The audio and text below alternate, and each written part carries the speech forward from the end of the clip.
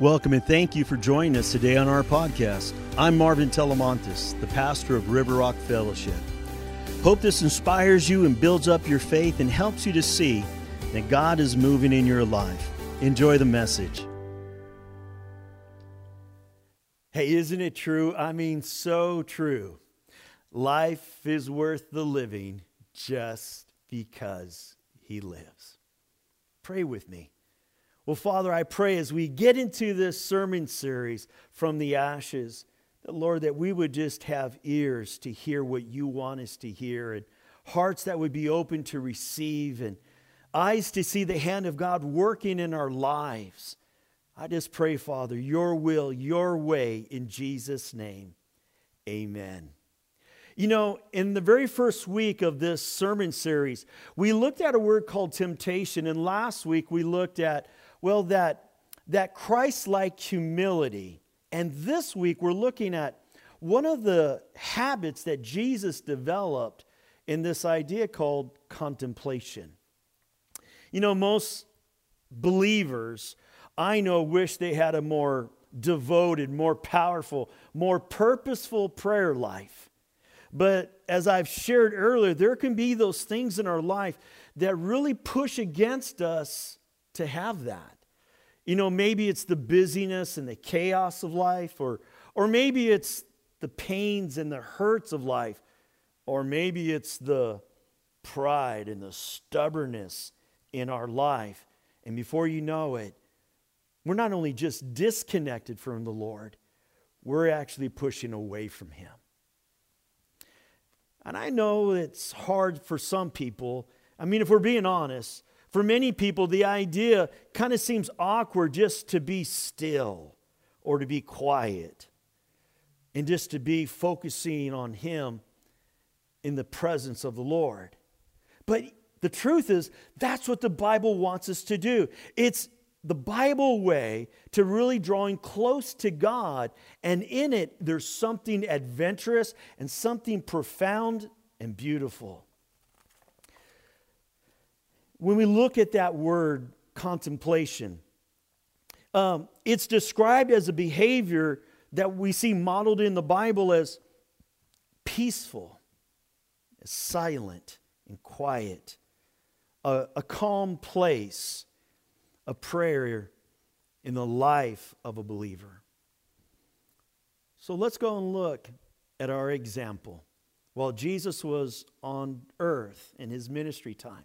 Let's go to Mark chapter 1, verse 35.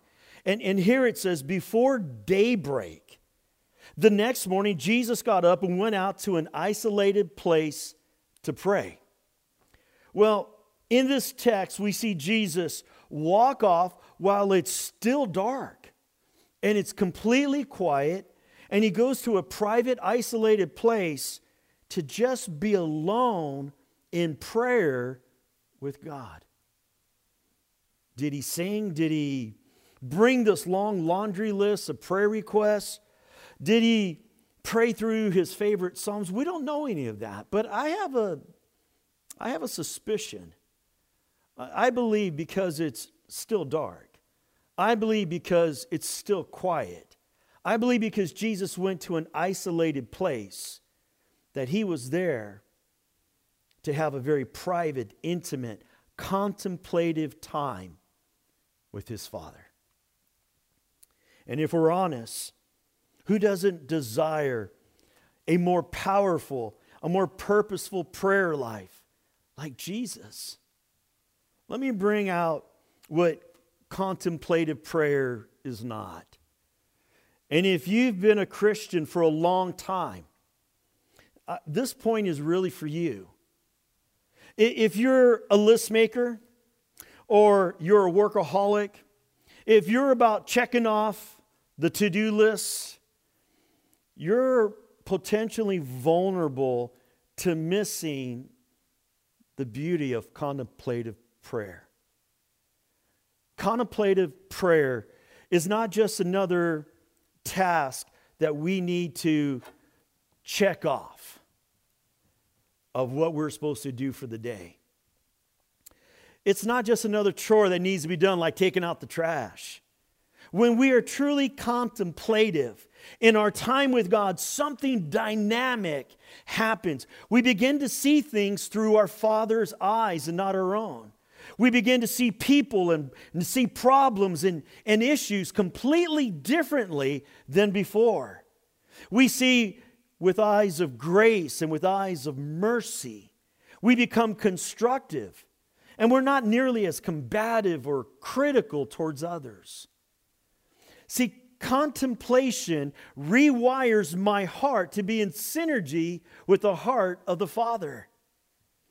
When we contemplate in the presence of the Lord, we go through our day treating other people differently. When we have to speak about those hard things with them, it's not nearly as hard because they know we come from a posture of love and not rejection and anger and bitterness. Here's a couple of principles I think will help us develop a more fulfilled and really devoted life of contemplation, of prayer, and of stillness. Let's look at this verse in Psalm 121, verse 1 and 2. I look up to the mountain. Does my help come from there? My help comes from the Lord who made heaven and earth. I mean, the principle here is that there are times each and every day when we need to stop. We just need to stop doing what we're doing. We can be so laser focused on this thing or that thing. And all of a sudden our attention is just completely monopolized by the urgent things of life instead of the most important things of life. Like being in His presence. One of the things that's important for us to do, as this scripture spoke to it, is to look up. Looking up causes us to change our perspective and our focus on our faith on God. As you take time to watch what you're doing, to quiet your soul, to look to God, you'll be reminded that the Lord cares for you, that He's watching over you. And in Psalm 121, verse 7 and 8, it says, the Lord keeps you from all harm and watches over your life. The Lord keeps watch over you as you come and go, both now and forever. I don't know about you, but I find this promise to be incredibly comforting.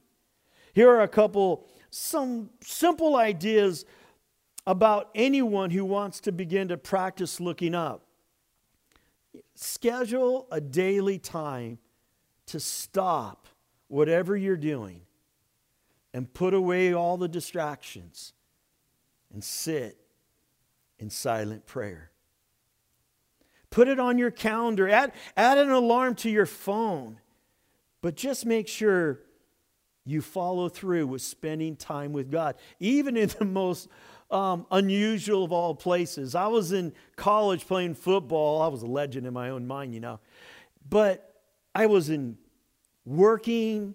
I was working about 35 hours. I was doing football, and I was traveling back and forth, communing, working for the church. And I was struggling to find that time where I wasn't really distracted and could just be in the Lord's presence. So when I would go to work and the breaks would come, I would find myself going to the bathroom, getting in one of the stalls. I would pull out my little pocket Bible. People probably thought it was my wallet. And there I would read some scriptures. And then I would pray and just be with the Lord. I'm telling you, I cherish those moments. There's something special about giving God your undivided attention, even in a very, awkward place. For some folks, just simply taking a walk, getting out into nature, or just sitting in a place where it's peaceful and being with the Lord can allow that contemplation to take place. So where do you feel at peace? Where you feel a stillness, a quietness, a silence inside of you? Are there spaces in your life where you regularly get yourself refocused in the Lord? Is there a desk, a chair, a table? Is it outside? Is it inside? Make sure it becomes regular if it isn't already. See, regular times of stillness and quiet are incredibly powerful for the overall health of you, body, soul, and spirit. Now, let's go through a couple more verses here from Psalms. The psalmist just really seemed to understand contemplation. And in Psalms 46, verse 10, it said, "Be still and know that I am God." The Word of God is telling us to practice being still, being in His presence. And then in Psalm 62, verse 1, "For God alone my soul waits in silence." Wow. From Him comes my salvation. I mean, the psalmist clearly understood that it was in stillness and silence that helps us get reacquainted with the Lord each and every day. Now let's take a look at the story of Elijah and his encounter with the Lord here in the book of 1 Kings, chapter 19, verse 11 through 13. "Go out and stand before me on the mountain," the Lord told him, Elijah. And as Elijah stood there, the Lord passed by, and a mighty windstorm hit the mountain. It was such a terrible blast that the rocks were torn loose, but the Lord was not in the wind. After the wind, there was an earthquake, but the Lord was not in the earthquake. And after the earthquake, there was a fire, but the Lord was not in the fire. And after the fire, there was a sound of a gentle whisper. When Elijah heard it, he wrapped his face in his cloak and went out and stood at the entrance of the cave. And a voice said, "What are you doing here, Elijah?" You see, the Lord wasn't in the wind. The Lord wasn't in the earthquake. The Lord wasn't in the fire. Where was the Lord? The Lord was in the gentle whisper. Maybe your life or those you care about are facing a tumultuous time. Maybe it's a chaotic season.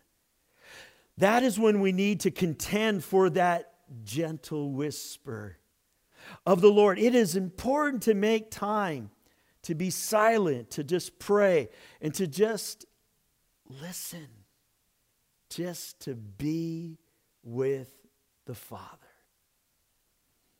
You know, as we finish out today, I want us to take a moment to be honest. I mean, to be brutally honest with ourselves about this. So let me ask these questions. Are you a striver? Always pushing or always pulling? Always doing this or always doing that? Are all those things making you more peaceful on the inside?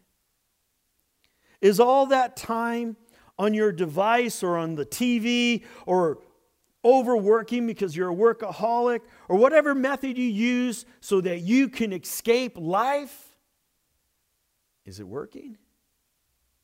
Are you sitting on a massive pile of burned up ashes of unmet expectations, of broken promises and betrayals and disappointments? Are you just overwhelmed and weary? Well, you know, as you think about those questions, I want to read to you one of the most powerful and important messages in the New Testament. It comes from the Gospel of Matthew 11, verses 28 through 30. Then Jesus said, "Come to me, all of you who are weary and carry heavy burdens, and I will give you rest. Take my yoke upon you. Let me teach you, because I am humble and gentle at heart, and you will find rest for your souls. For my yoke is easy to bear, and the burden I give you is light. What good news! Jesus is saying He has time for you. Jesus is saying He has strength and healing for you. He's saying He has an answer for your burdens, for your exhaustion, for your brokenness, for your chaos, for your ashes. What an amazing Savior. Contemplative prayer is how you come to Jesus. It's not always a matter of giving God a list of things that we need for Him to do or to give us. It's about just being with Him. So, set your alarm so that you get up a little bit earlier than normal, so that you can be alone with the Lord. Because we all need to get alone, to be still, to listen, to just be in His presence. Do whatever you need to do this week to make time, to make space, to be contemplative. Oh, it's worth it. He's there in the stillness, in the quietness. He's there in the gentle whisper. Well, Father, I just pray for each and every person who's watching and listening to this. Lord, I pray that you would help us to carve out time necessary in our lives to develop a deep and abiding relationship with you. Give us a focus, desire to know you and to make you known in others' lives around us. Please help us Lord, to add a deeper time of contemplating in our prayer with you.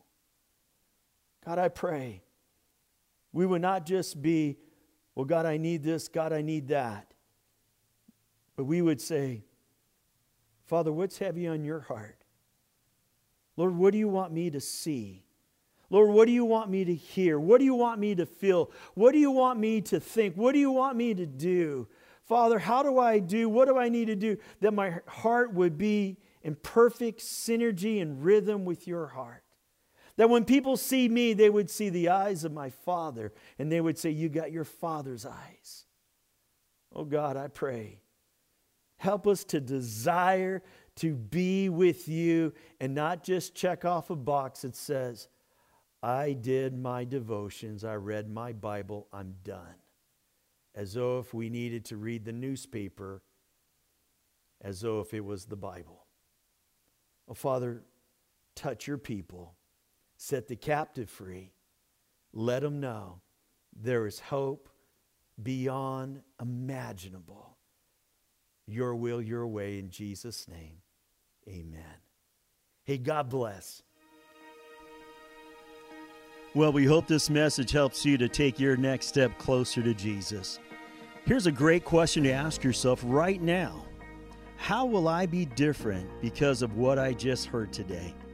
Well, for more info about us, go to rrf.church or find us on Facebook. I'm Pastor Marvin, thanking you for taking the time to join us.